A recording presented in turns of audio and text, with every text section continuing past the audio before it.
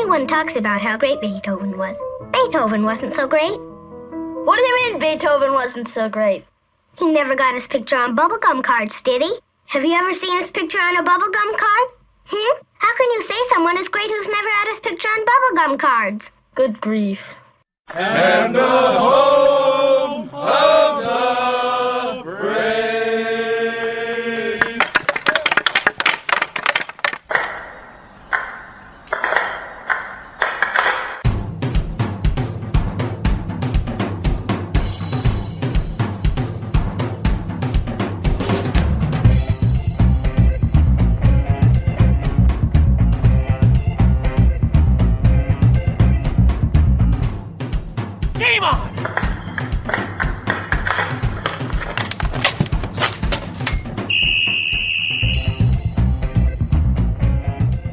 Welcome to episode 44 of the Hit the Deck podcast, where we talk deck hockey, street hockey, ball hockey. It's hockey in sneakers. Oh, to quote a friend of mine, oh, doctor.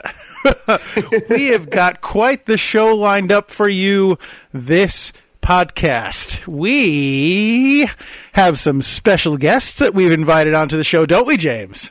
Yes, we do. Some returning, wonderful, familiar guests, too, as a matter of fact. And if you would like to know who those guests are, well, you're just going to have to stick with us, aren't you? All right. Well, how are you, James? I didn't ask. That was rude of me. How are you, sir? That wasn't rude at all. No, I am a rude person, and I apologize. No need, please. You are one of the nicest, kindest, greatest gentlemen on the planet, and I'm doing fine, thank you. How are you holding up? I can't complain. I'm doing all right. I am happy. I'm happy to be doing another show with you.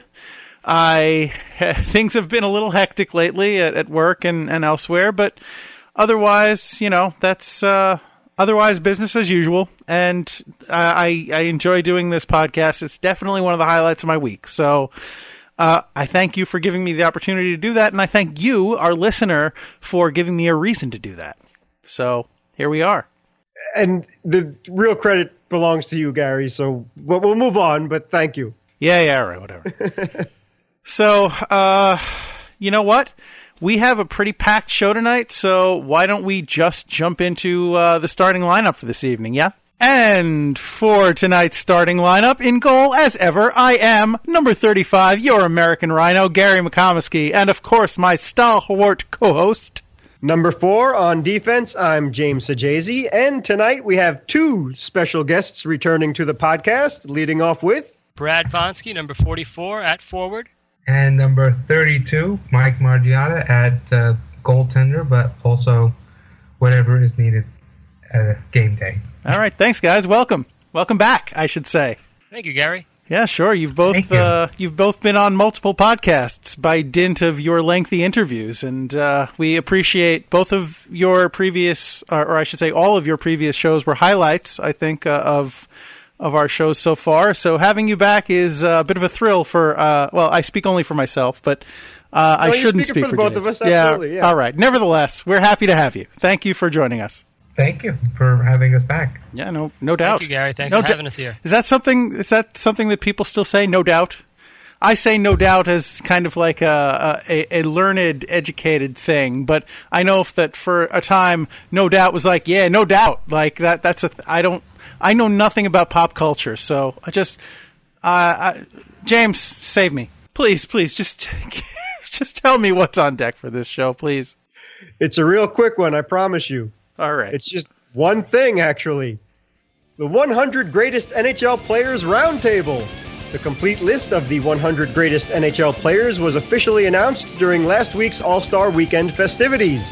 LIQ members Brad and Mike join us as we go over the list and give our own top 10s, especially if some of our favorite players didn't make the cut. And that's what's on deck. Thank you, James, and thank you for getting me back on track. So, shall we continue? Okay, anyway, speaking of history, the gentlemen Brad and Mike are here for a very special occasion. We are going to dissect the 100 greatest NHL players list that was announced at the recording of this podcast last weekend during the NHL All-Star weekend. So Gary and Brad actually came up with a pretty good idea that Brad will give us a top 10 of the list that he thinks out of the 100 greatest players, since it's not that long a podcast, so we can't go over the 100. And then Mike and I and Gary will throw in our 2 cents as to what we think players should have been on or players that haven't been on. But before we get into Brad's top 10, speaking of which, the 100 list proper itself is pretty interesting. And obviously a lot of famous names made it, like Gretzky and Howe and Bossy, to name a few. But for the most part, I think they did a good job, the NHL did, in naming the 100 greatest players of all time in celebration of the 100th anniversary of the NHL. So, again, we'll go into who we think maybe shouldn't be on the list. It's a pretty amazing thing to narrow it down to just 100 players out of the league's great, rich history. So if you wouldn't mind, Brad, just kicking it off with your top 10 of the guys that you think, even if they're the same names as on the list itself. And I'm really happy that they didn't put it in number order, by the way, like who's number 1, 2, 3, and whatever. They just have the 100 greatest players in alphabetical order, and we could fight among ourselves who the best of that is. So, Brad, please take it away if you don't mind. Sure. And normally people usually count down with these things, but I think because it's such a given with the NHL, I think I'll just start at number 1. All right. Wayne Gretzky at number 1. I think just about everybody can agree on that one. Consensus pick. Yeah, definitely. Probably, yeah. That's pretty safe assumption. Although I know I'm not trying to jump on you, Brad, but I did read in one article that Gretzky, Lemieux, and Orr all named Gordie Howe as their number 1 player of all time. Very funny you should say that, Gary. Because he died. Like, what are they going to say? Oh, he was great, but he's dead. But he's not as good as we would like. Well, I expect Gretzky to say, well, obviously it was me. Because, that's what athletes do. No, I wasn't expecting that, but I mean, I don't know. I get that all 3 said it, but it's sort of like, all right, did you really mean it? Or you just because, he's dead, everyone's sad still? No, I think number 1. Yeah, I think that has a lot to do with the humility of these great players, and Gretzky is the most humble of them all, especially I'm a huge Gretzky fan. If people haven't heard that in the past, I admit it. But the humility of these players, and I think they always credit the history and the guys that came before them. And exactly right. I mean, Lemieux and Gretzky, they'd never be that, I don't know, whatever the case is, selfish, I suppose, to say that, yeah, I'm the best. It's not like Muhammad Ali or Michael Jordan or anybody else. It's kind of breaking his arm to pat himself on the back. NHL players don't do that. So I'm sure maybe the fact that Mr. Howe passed away had maybe a little bit to do with it, but I guarantee you those guys were being incredibly honest, saying that Howe was their favorite. But yeah, for our generation at least, or statistically, you can't go wrong with number 99 at number 1. So if you wouldn't mind Brad, moving on to... why was it funny that I mentioned Gordie Howe? It was quite funny because at number 2, I have Gordie Howe. The heck you say? Yes. And I think part of why Gretzky and Orr and Lemieux said that is probably because Howe played for so long that all of these guys grew up watching him. So that's true. They still look up to him as that hero of theirs. So that's probably why, considering the man played for... Well, he played in the NHL from 46 to 1980. That's incredible. That is obscene in some ways. Yeah. That's actually a great... Well, that wasn't all NHL. There was some WHA. There was some WHA Whalers years in there, but still, the man was playing pro hockey for a while. Which may have been worse for him, considering, from what we understand, those games were fairly violent. Yeah.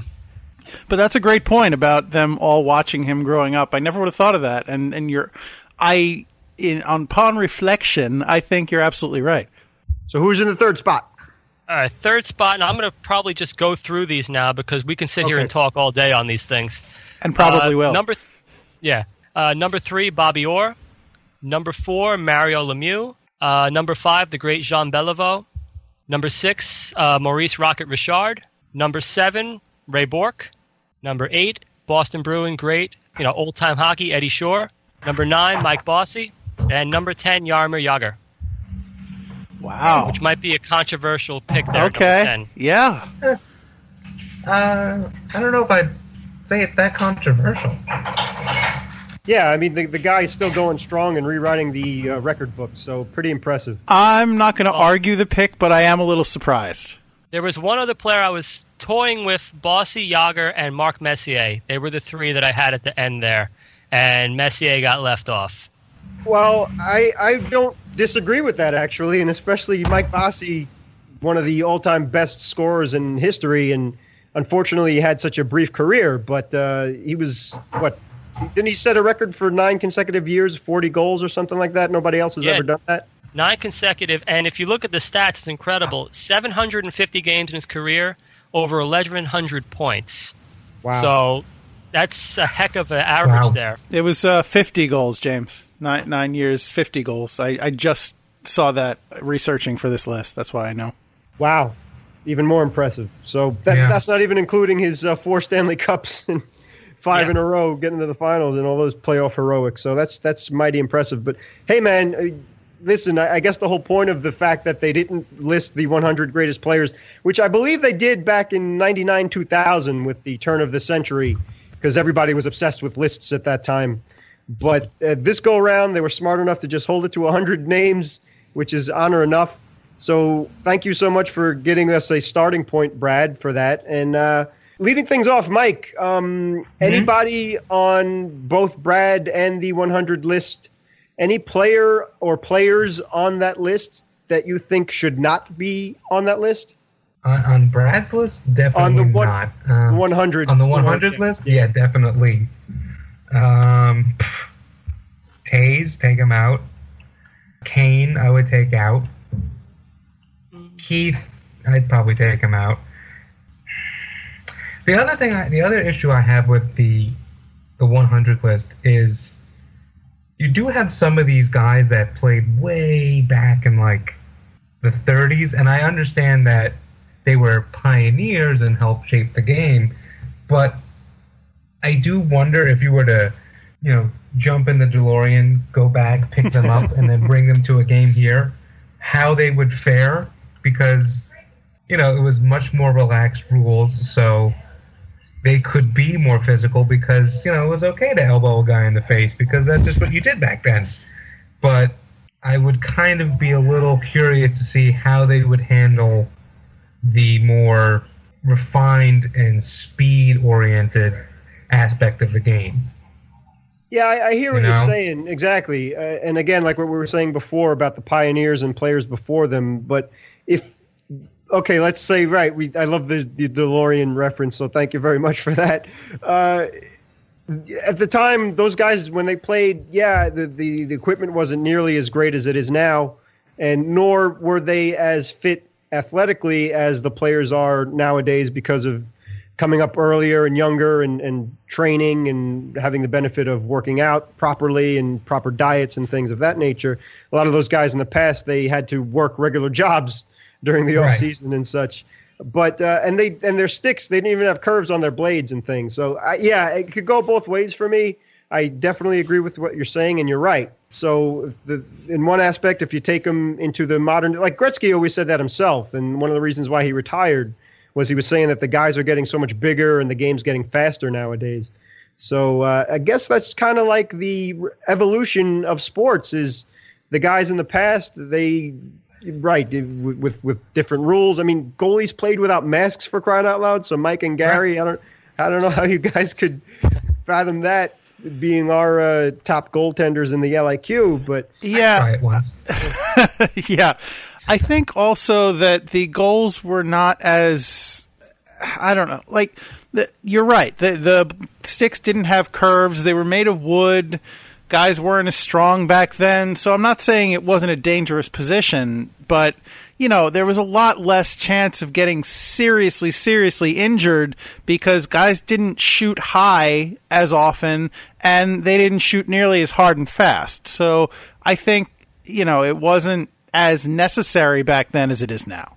Fair enough. It makes sense that, by the time the goalies started, putting their masks on, is right around the time Bernie Jeffrey started using the slap shot. So it sort of makes sense that those two things came around at the same time. Yeah. Well, yeah. I mean, I don't know about you, but I wouldn't want to get hit with one of those. No, exactly. So, Mike, is that about it for your hat trick of guys or so? That's kind of the biggest criticism I can get. It's like I'm looking at the list right now, and I mean, I'll admit that there are some I've heard of all these names, but if you were to show me a picture of a young Toe Blake, for example, I'm not sure I would know who that is. Yeah. Like, I would be able to recognize, oh, that's Toe Blake. Like, you show me a picture of John Beliveau or Rocket Richard, like, oh, yeah, that's Rocket Richard. He's a different kind of player, a different kind of level. But if you show me a young Toe Blake, I don't know, I'm just going to see a somewhat diminutive Canadian guy. I don't know, Mike. I'm looking at the list right now.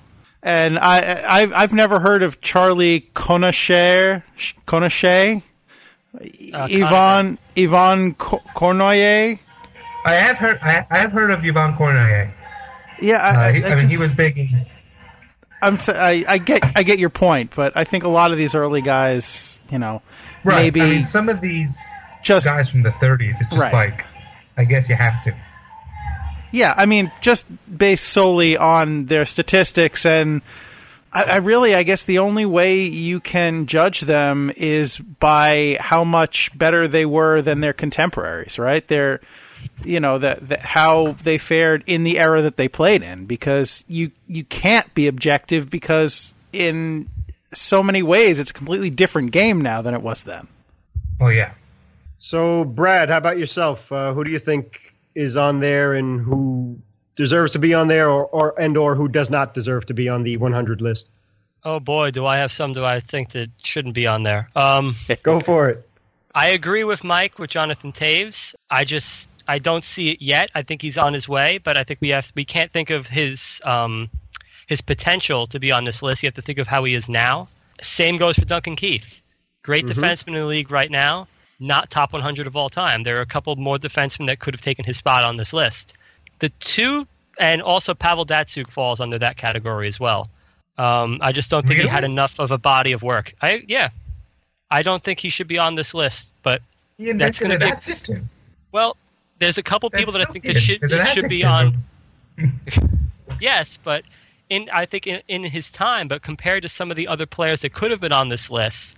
And I guess I can get to them in a second, but the two picks that I think people will find a little controversial that I don't think should be on here are Grant Fuhr and Joe Nieuwendyk.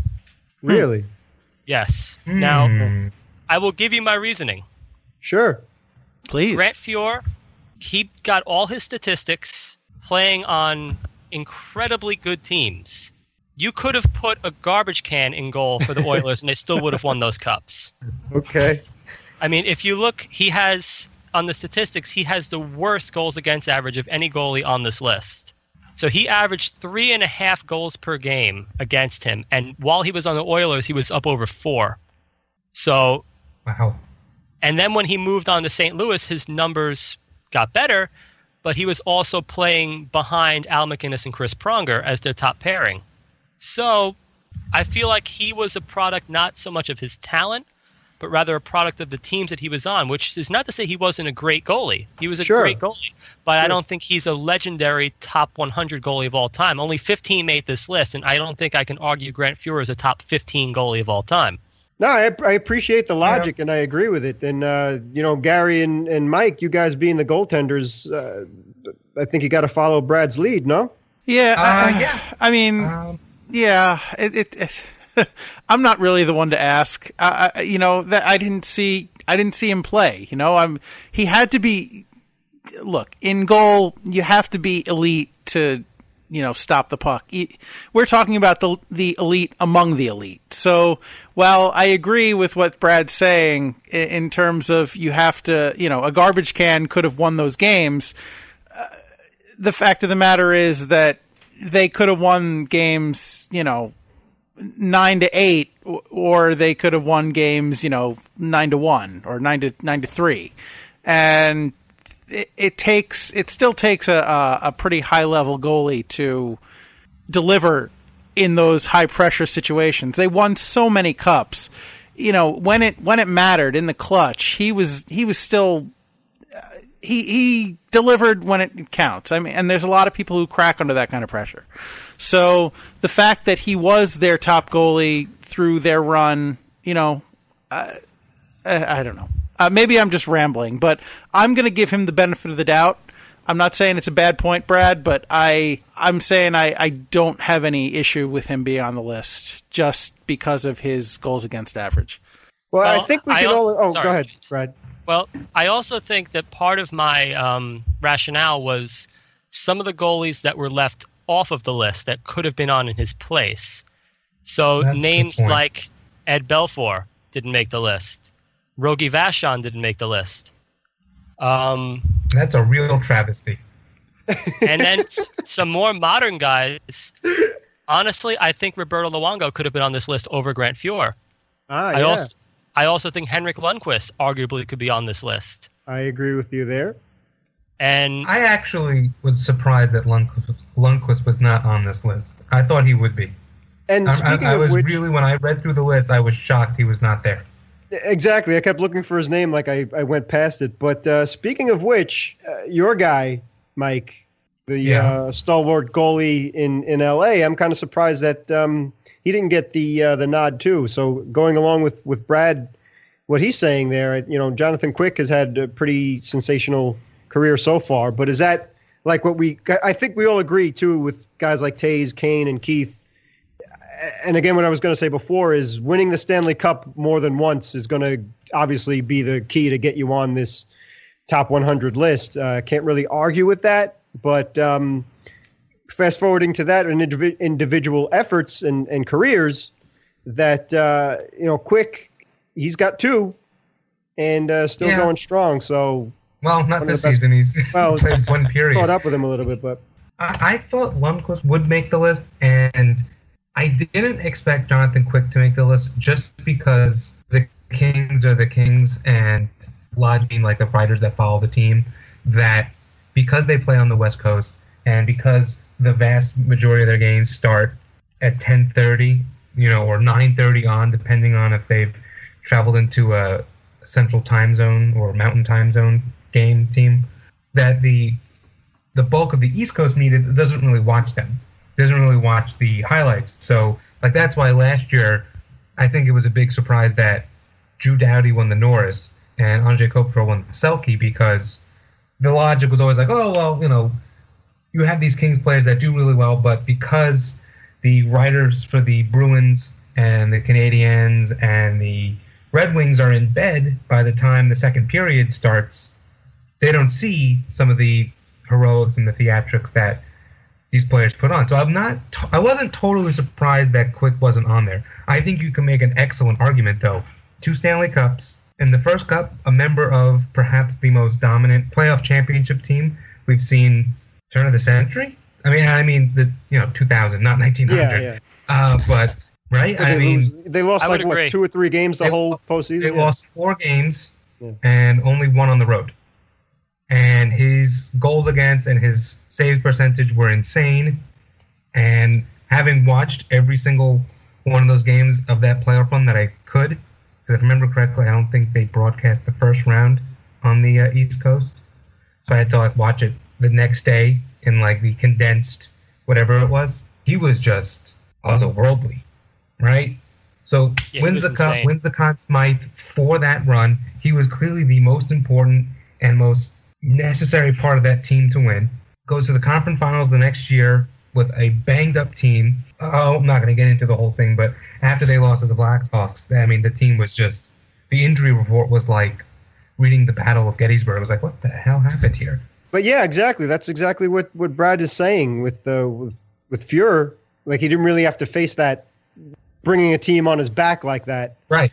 And Eddie Eagle too. I can't believe that great point. I can't believe that Belfour's not on the list too. So exactly. Yeah. I mean, you know, Quick he's a young guy, and having that much pressure on you to perform that at that level, and the same thing with Lundqvist too. I mean, Gary and I see that day in and day out. So they're kind of unsung heroes, goalies. I feel, and I don't think that they get enough credit for all that they do and keeping teams in games and so on and so forth. So, well, I mean, James, if you look at the list, I don't think any current players that were put on the list, I don't think any of them were goalies.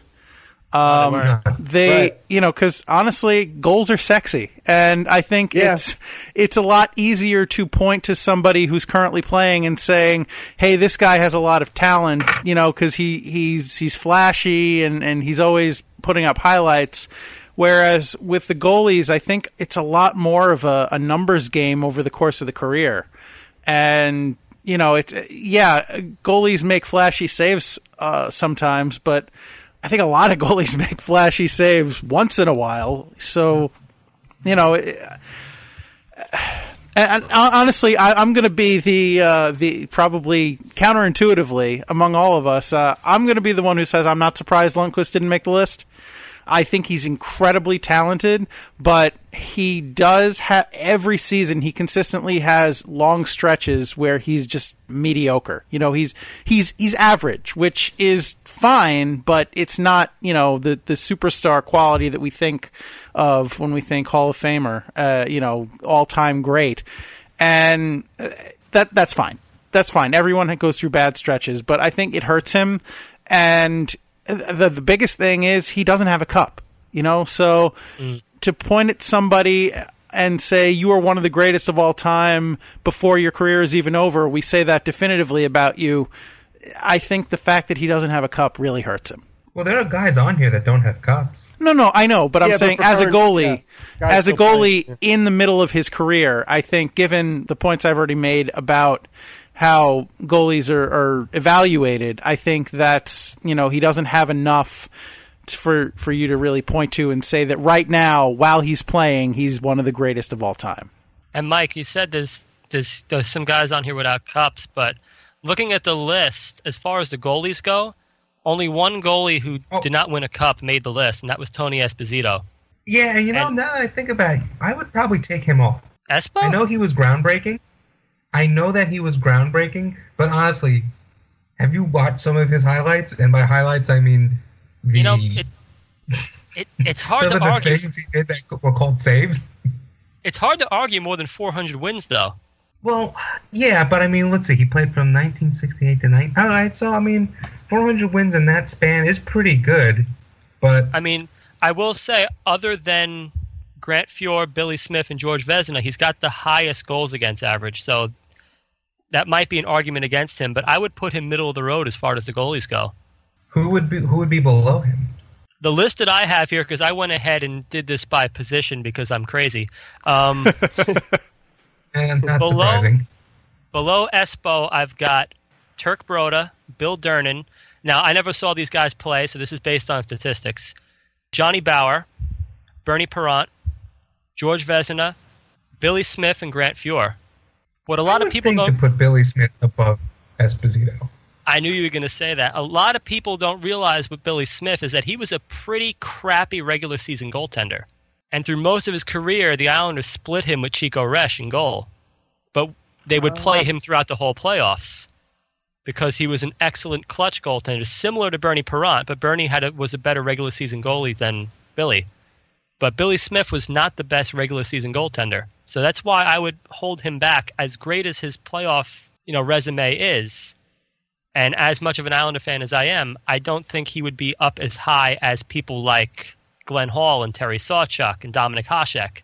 The way I always look at goaltenders is that if tomorrow aliens came down and challenged us to the hockey version of Space Jam, and they said you could have any goaltender you want in their prime on your team. So you have that door up, you have that option available to you, right? The door's open, so you can pick anyone. So, I mean, I guess obviously the logical choice is, hey, let's take Hasek, in the 99 season or 98 season when he was just borderline unstoppable. But I would throw a different name up there. I would say Ken Dryden in his prime. Ooh. I wouldn't. I think Ken Dryden has it. Don't get me wrong. I really like Ken Dryden, and I think he was a very good goaltender. But I think he had the benefit of playing behind one of the greatest teams of all time in the 70s, mid-70s, the whole 70s decade, Canadiens. I mean, second lowest goals against average on this list. And he Right, did but stand look on at his who head he's in what, playing with. 71 when he was a rookie. I mean, he did. Yeah, I mean, he did basically kick Rogie Vachon out of Montreal. So, I mean, not that I'm saying I would say, hey, I'll take Ken Dryden or whatever. I mean, he's obviously a supreme goaltender. I mean, Hall of Famer, obviously, and I think he deserves to be on the list. So I'm not saying, hey, take Ken Dryden off. Oh no, But I Dryden's think on the list for sure. Oh, he belongs. Yeah, he belongs. But I mean, he's one of those guys where, as excellent as he was, I do wonder how he would fare behind a weaker team that he was on. And I think if you've read the game, I think he kind of hints that he thinks the same thing, because he specifically talks about the New Year's Eve game against the Soviets, where the Canadians are peppering Vladislav Tretiak with shots, and he's like holding them off. And I think Dryden gives up 3 goals on 10 shots. Yeah. And Tretiak gives up 3 goals on like 40 shots or something. I remember the disparity, because he talks at length about it. The disparity is fairly large, and he felt very inadequate compared to Tretiak in that game. So I mean, I wonder if it's kind of that argument where you say, hey, if you take Ken Dryden in his prime, and I know he's great, but you put him on, I mean, I don't know who's the last place team in the early 70s, probably the Kings or, the Golden Seals. Yeah, put Ken Dryden on the Golden Seals, the 1970 Golden Seals. I mean, how's he going to look?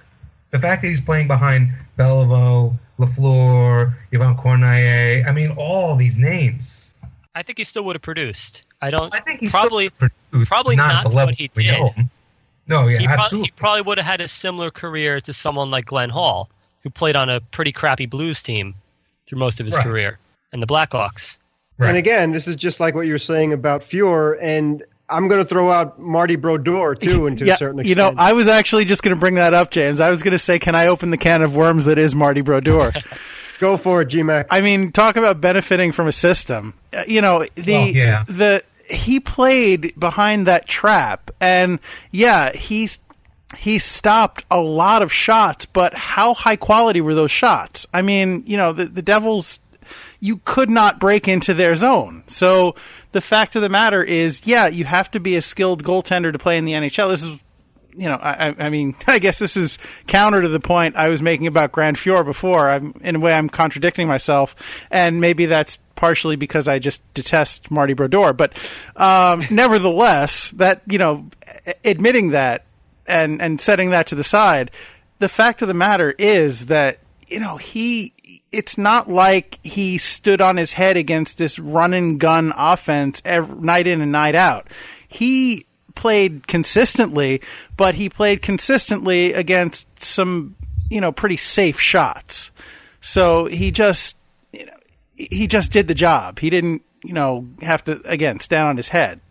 Yeah, I mean, that's a fair point. But I think that's a pitfall you fall into almost all goaltender arguments, where if you have a really great goaltender, then they're always going to say, well, look at the system you play by. That's what people say about sometimes about Jonathan Quick. Oh, well, look, he's playing behind the Kings. But, as someone who watches the Kings night in and night out, sometimes they have all that possession, but then they give up these incredibly good for the other team, incredibly bad for the Kings, scoring chances. Yeah, I think so. I mean, I think though there's a reason why the trap, became so infamous for being such a boring kind of effective but boring method of play, because there's a difference between playing behind a really solid defensive team and playing behind a team who's built around a defense that's nigh impenetrable. Again, just one man's opinion, but I think that, I don't know that Marty Brodeur is ranked quite as high as he is if the Devils don't employ that trap system for how many years. Yeah, and 2 things. Sorry, Sue, if you're listening. We apologize. You're still sorry, Superfan Sue, and we love you. But the whole point of this conversation is just this. We're splitting hairs here. So we're just giving our own opinions, and maybe we're right, maybe we're wrong.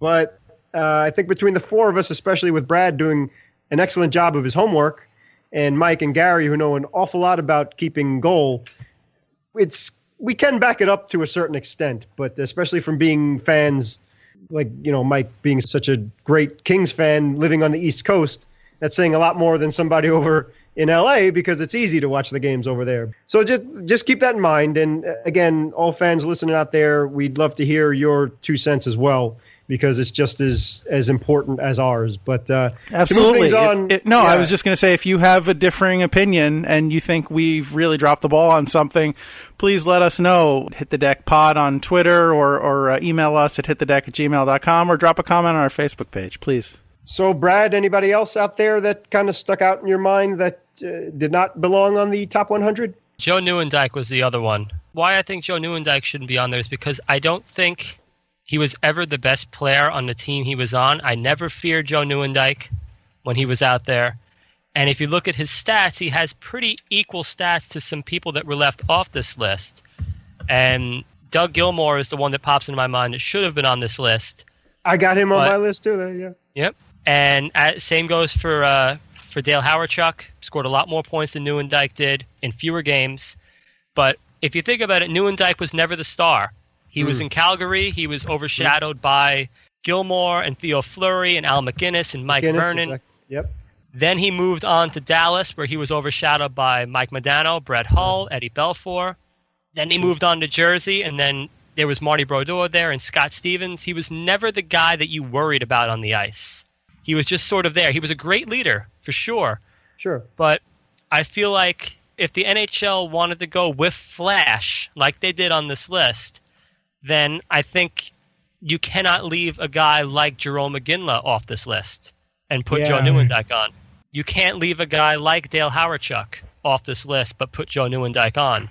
So that's my opinion. What do you guys think? I agree.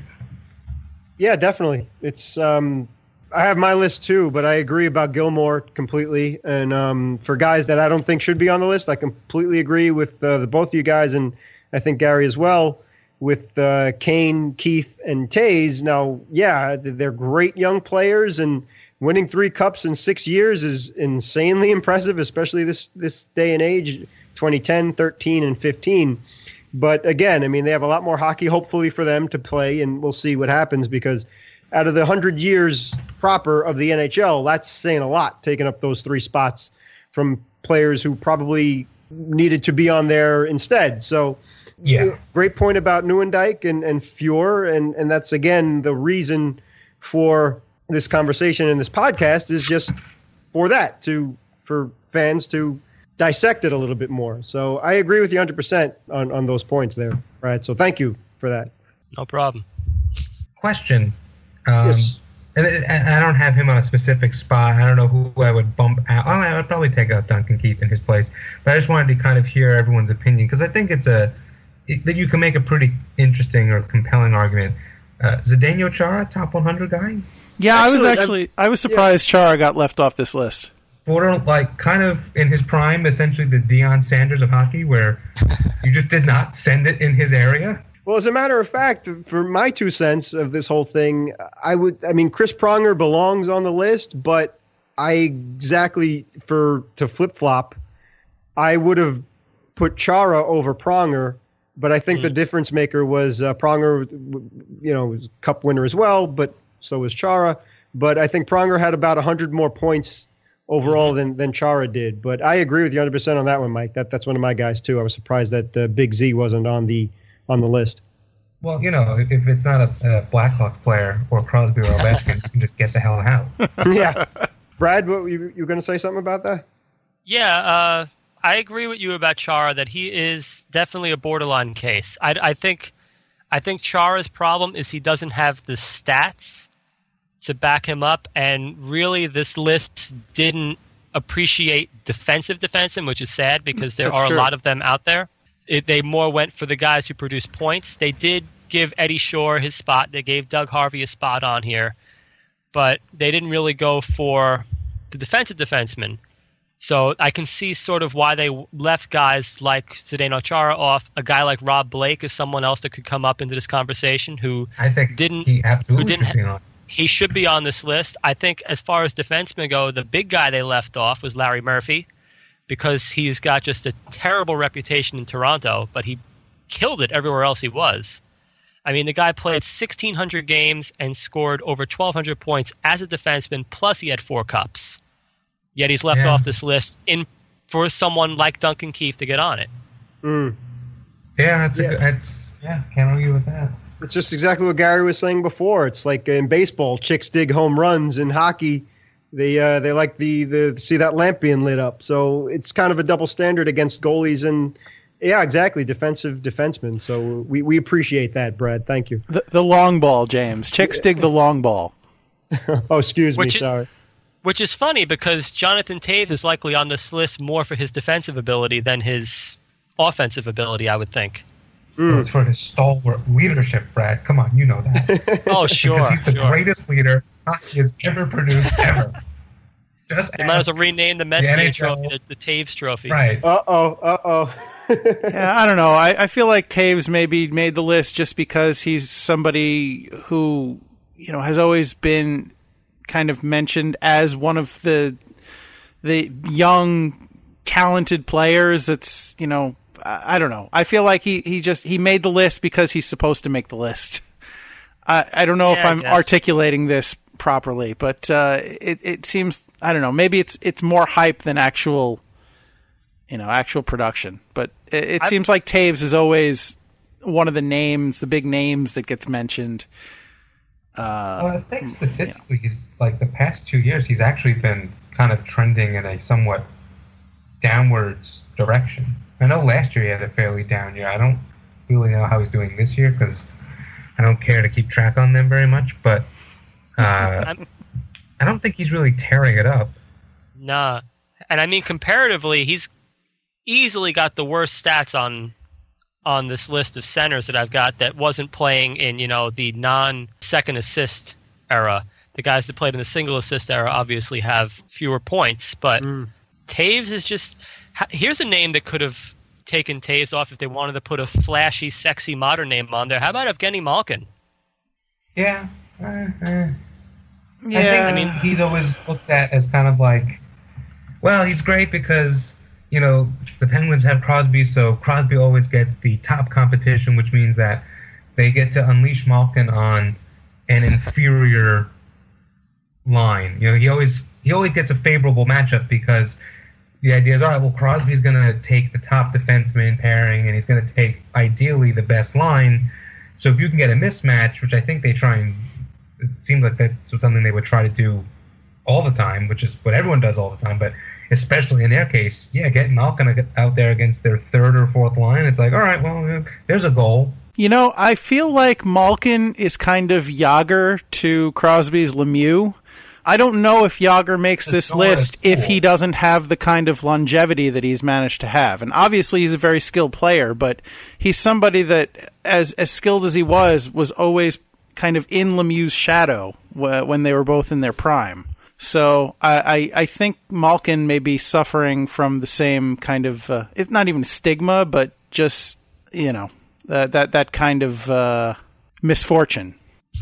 Yeah, because last year when he came back after being injured, then that just turned the Penguins into the Stanley Cup champions that they were. So good points there on Malkin, guys. So Gary, how about yourself? Are there any players on the list that you think should not be there in the top 100? Well, let me just say right off the top. Well, actually, we're nowhere near the top. We're significantly far away from the top. But right off the top of what I'm about to say is I don't have nearly the hockey intelligence of Brad and Mike, and probably even yourself, James. I've said this before on the podcast. I'm first and foremost a Rangers fan, and while I am aware of other players, skill players in the league, I don't go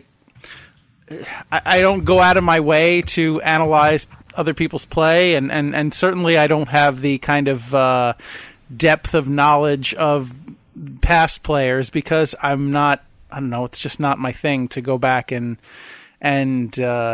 seek out old-time players and old-time games just for the sake of it. So I apologize that my opinion is not going to be nearly as informed.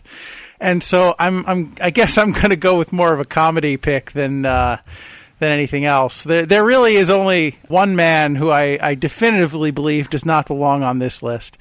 And that's going to be Dennis Potvin, because anyone who has ever watched or attended a Rangers home game can tell you why. I'm glad that we're in separate areas, so we don't have to have Brad go after Gary. No offense, Brad. So that's cool. But okay, fair enough. I'll leave my opinions to the end too. But Brad, you did so much great work. I'd love to hear the rest of your lists in terms of like we've delved into goalies and defensemen, and you dipped your toe a little bit into the centers too. So if you have each position of guys that you have that you rank them by, we'd love to hear it. All right, so maybe I'll give you like my top 5 for each position. I guess there'll be some overlap with what I said already, but sure. Yeah. Let's start at center. Gretzky, Lemieux, Beliveau, who I already mentioned, and then I've got Mark Messier at number 4. And then I was kind of toying with 3 names here for the 5th spot: Stan Mikita, Brian Trottier, and just the classy old-time pick, Howie Morenz. I don't know enough about him other than his legends to put him, to order him on this list. So I would probably lean towards the very complete player that was Brian Trottier. Absolutely, and I'm an Islander fan, Yeah. so that'll kind of sway me in that direction too. But I would don't put think Trottier over Morenz. Yeah. I don't think Bossy scores as many goals as he does if he doesn't have Brian Trottier as his center. That's my opinion. Okay. Yeah, that's fair. Can't argue with that, yeah. So moving on to the wing, Gordie Howe at number 1, Maurice Richard, Mike Bossy, Jaromir Jagr. Mentioned all those guys already.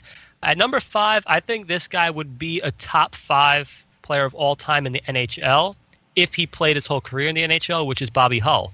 He spent a lot of years in the WHA that he probably could have racked up another 150 goals or so in the NHL during the 70s. But he spent a couple years over, in the WHA playing for Winnipeg. So I would put him at number 5. And then you got a whole slew of guys who could have, snuck up near that, into the top 10. So you got Guy Lafleur and Brett Hull and Teemu Selanne, Bernie Geoffrion, Johnny Busick. Even someone as Alex Ovechkin, I think in a couple of years, is going to be creeping up this list pretty far. Okay.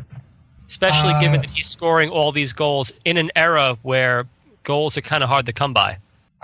Listening to your wings choice, I cannot help but see that you're omitting one, in my opinion, fairly obvious name. Luc Robitaille? Highest scoring left winger in NHL history? Just a possibility that he should be up there, right? I know. I've got him on here, but I've got him about middle of the pack. I've got him near Jari Kurri. He is above Ovechkin, so I believe he's still the top left wing on this list. It just so happens all these guys ahead of him were right wings. Well, yeah, that's fair. I didn't know if you were originally doing just right wingers. Yeah. Because it sounded like the first 5 were all right wingers, I think, or first 4 were all right wingers. I think I've got like my first 7 are right wingers. Or so. All right, so if you're gonna, okay. I see how you broke it down, but yeah, that's fair because it does seem like right wingers tend to score more. Yeah, I think they have the advantage coming out of the corner as a left-handed right winger would. I know that's how Maurice Richard scored most of his goals, was coming out of that corner and kind of pulling the NHL '94 move. It never fails. It almost never fails. Oh, that was my favorite move. We're gonna. I know this is totally unrelated to the podcast, but I'll throw it out there anyway. But Gary and James, I'm gonna have to, and Brad, of course, and whoever else, I'm gonna have you all come up one day, and we're gonna have some kind of NHL '94 tournament. All right, sounds great. Sounds like a plan. I'm down. Which system? Thank you, sir. Yeah. Genesis or Super Nintendo? Genesis. All right. Okay, cool. I'm a Genesis guy too. So. Fair enough.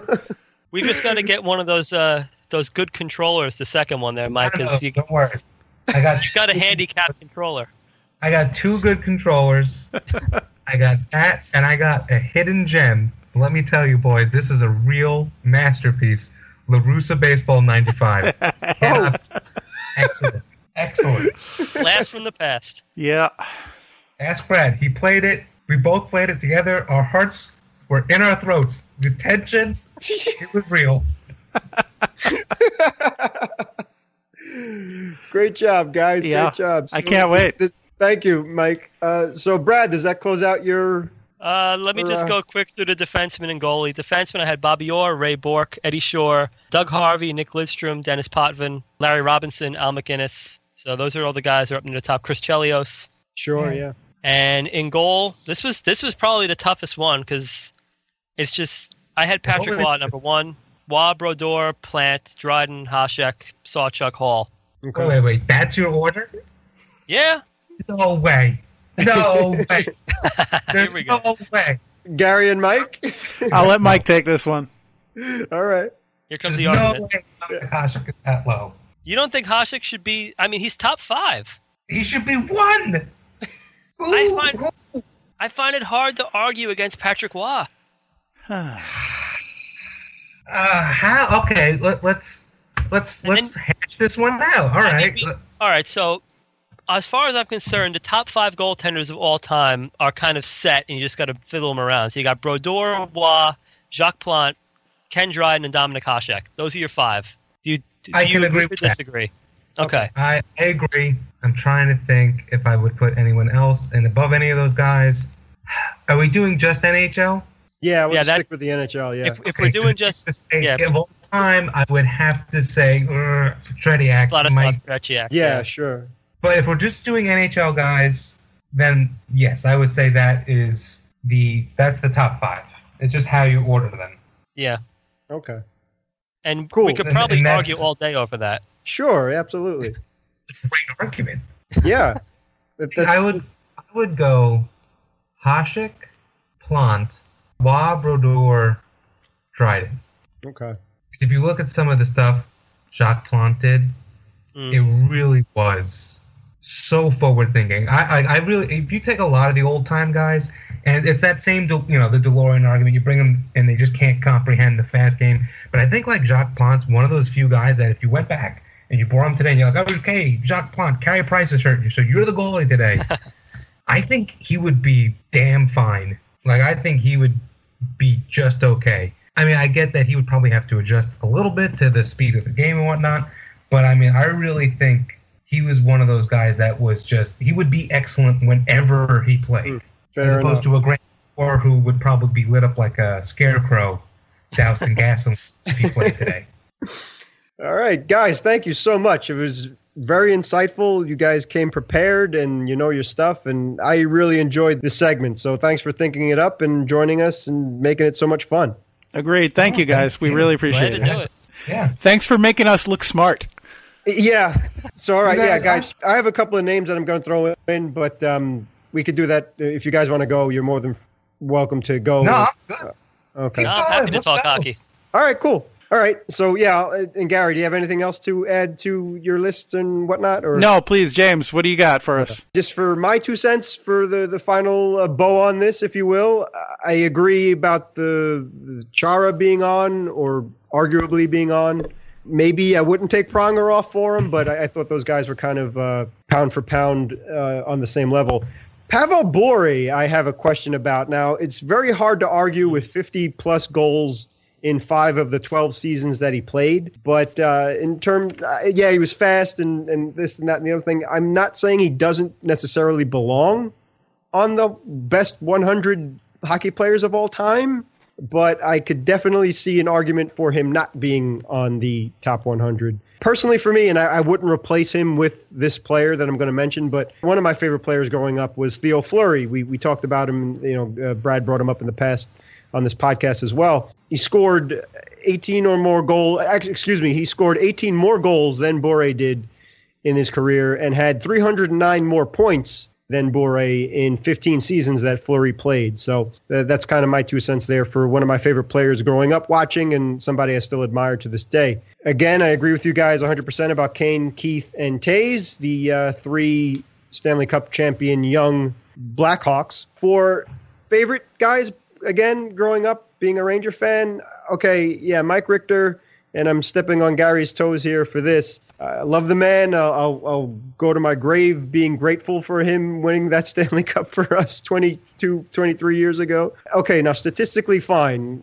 He has 300 wins, a little over 300 wins. I think he had to retire a little bit too early because of concussion reasons and having a cracked skull, for crying out loud. And his save percentage was above 900 too, which was pretty great in the time, but maybe now when you compare him to guys like Hasek and so on and so forth, maybe it doesn't hold water. But I got to definitely stick up for number 35 of my American Rhino and Mr. Richter over there in the blue shirts as well. On the other hand, there's his contemporary was Van Beesbrook, John Van Beesbrook, another great goalie, Ranger, 374 wins. Save percentage was just under 900, so okay, I see when you're talking about splitting hairs for the 100 greatest players, maybe not, but in my heart, he is. And obviously, we mentioned Lundqvist, too, 395 wins and counting, and a save percentage of 920, so which is pretty darn great. To Brodeur's 912 save percentage, just to put a comparison there. Again, I totally agree with Brad about Doug Gilmour, over 1,400 points in his career. Another guy who's had the benefit of longevity, but not on the list, Joe Thornton, who's still going strong for the Sharks, having over 1,300 points, but he has played for a while, so maybe that's what held him back. And my last guy, for all you Dumb and Dumber fans out there, how can Seabass not be on the 100 greatest list of hockey players? The man played in 12 injury-plagued seasons, 50-plus goals in 3 of them, and Cam Neely, I don't care what anybody says, you're on my top 100 list. Thank you very much. So that ends it for me. All right, thank you. Sure. I was going to actually, I'm glad you did, even though I really do not care for the gentleman. But I was going to bring up that I guess you could say that Joe Thornton probably should be on this list. Yeah. I mean, he's getting up there. I think he's only got, if I remember correctly, I think he only has 3 goals this season. I think they're all empty netters. They are all empty netters. So he's not exactly lighting it up. But, I mean, I'm just looking right here. I mean, I don't know if these are up to the minute updated, but he's 25th all-time in points and 13th all-time in assists. Yeah. So, and he's, for what it's worth, he's the Sharks' all-time leader. Now, we're talking about a team that's only 20 years old or so it really doesn't matter. You know, because if you're only 20 years old and the guy's been there for, 12 years, obviously he's going to be the all-time leader. So, put that aside. But, I mean, if you're talking about, 13th all-time in assists, that's pretty good. Yeah, let's get to that top 100 level. I would put him in over Kane. Because, I mean, what exactly has Kane really done that's... Well, I would actually argue that Kane could be on this list. He's over a point per game in an era that it's hard to do that in. And I think you could argue someone like Pavel Bure, who didn't have some longevity in his career, could fall off this list. Or someone like, going back in history, someone like Max Bentley, who is, when they put the thing up online, it's like, oh, he's a 4-time goal-scoring leader, but he did all of that during World War II, when the league was decimated of some of its better players. So someone like that, and if you look at Bentley's stats, he has 544 career points. That's someone who might be able to drop off, and you would leave Kane on and still be able to put on some of the other people we've discussed. Because Joe Thornton is basically the modern Adam Oates, and Oates made this list. Good. Very good analogy. That's nicely done, man. Wow, you brought your A game tonight, Brad. What can I say? I watched a lot of hockey in the 90s, and I did a little of my homework on the guys from the 30s and the 40s before getting on here. Surprise, surprise, Brad is good at something. Brad always brings his A game when it comes to hockey. Yeah. Let's be honest. Yeah, he does. Gary and I have both been victimized enough to know that. Hey, me too. I'm a stupid defenseman. I've been left footed. It's not the same for you. You know, Brad scores on me or Gary, and you're the defenseman. It's like, oh, shucks. I could have stopped him, but I'll get him next time. For us, it's like, oh, God damn it. Oh, he scored again. I can't do anything. I'm not doing it right. It's like a whole crisis of confidence that you run through in, 10 seconds. Brad scored on me once in goal as an emergency goalie. I still haven't gotten over that. Sorry about that one, Gary. No, you earned it. I will still say, he earns every goal he gets. That's the one thing Brad does. Amen to that. There you go. I have played a lot of hockey in my time, and Gary, I apologize, but I think I scored my most impressive goal against you. That's okay. Which was from the corner behind the goal. I somehow put it top shelf. I don't know how I did it. We talked about this on the podcast. I still don't know how that went in. Not to mention, you actually have used me to score. You've more than once caromed the puck off of my butt or my head or something, and then it went into the net. So, yeah, I know how you guys feel, Gary and Mike, to a certain extent. So, plus I have to stand there helplessly watching as he's doing damage to my goalie. So, go ahead, Mike. No, you go ahead. No, I was just going to say I got a call from a coworker yesterday, a listener, Anthony, who who plays in a deck hockey league on the island. And he said to me, "Hey, what's that site you use for cheap hockey sticks?" And I told him Hockeytron. He's like, "Yeah, I broke mine on the net the other night." I was like, "Oh." What happened? He's like, you give up a goal? He's like, no, actually, I scored a goal. Unfortunately, it was a teammate of mine passing the puck back, and it deflected off of my stick up into our own net. So, yeah, these things happen. That they do. I think there's a reason why there are all these videos of angry goaltenders, because when it happens, it's just, there's no other natural reaction. But I was going to say that I know that more than once Brad has used a particular move, and I always know it's coming at some point, and I'm always like, I'm going to stop it this time. I'm going to get him. You just wait and see. He's going to do that thing, and I'll be ready, and then he always does it. He waits, and he goes to the far side, and I'm trying to wait him out, and there's that little voice in the back of my head like, no, get down now. Do it. He's going to shoot. And I'm like, no, I try and wait, and finally, I'm like, all right, he can't shoot. He's like, practically perpendicular to the line, so there's no way he's going to make a shot that goes in. So I then drop down, and what should happen? But he makes the shot. And I always know it's going to happen, and I always try and wait that extra millisecond, and it never works. So hats off to you, Bradley, with your magical move that I know will happen. It's much like the NHL 94 move, actually.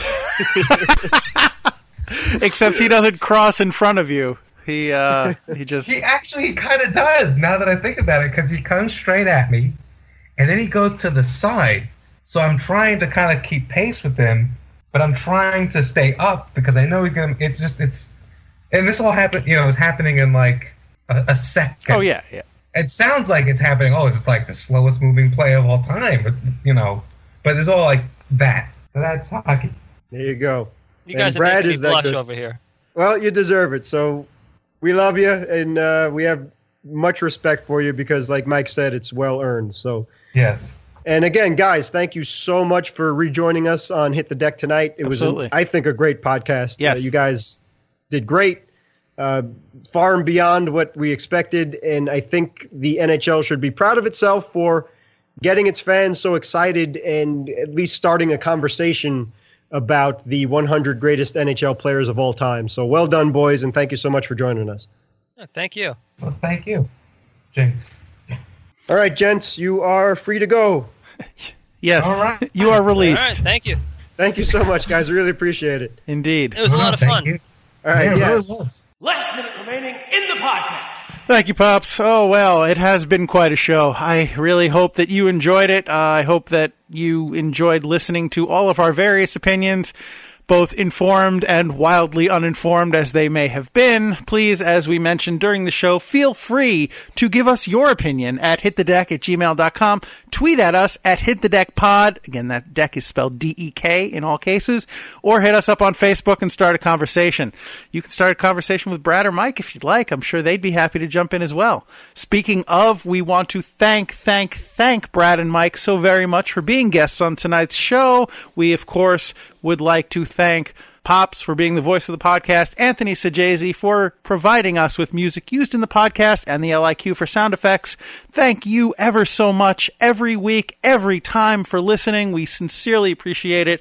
We would also appreciate it if you would subscribe to us, if you haven't already, on iTunes or Stitcher or any other place where you get your podcasts. We'd also, I know this is asking a lot, but the cherry on the top, could you please be so kind as to spread the good word?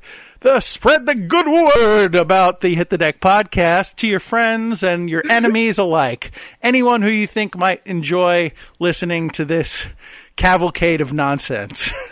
We would, we'd just love to grow the fun, as it were. James, is there anything that you would like to add? No, but I don't think we had enough American Rhino tonight, so thank you for everything, Mr. American Rhino. If you're thanking me for not having enough American Rhino on the show tonight, you're perfectly welcome. I'm sure the listeners are thanking me as well. No, that's not what I meant. That's not sorry. They deserve it. They deserve a break from me.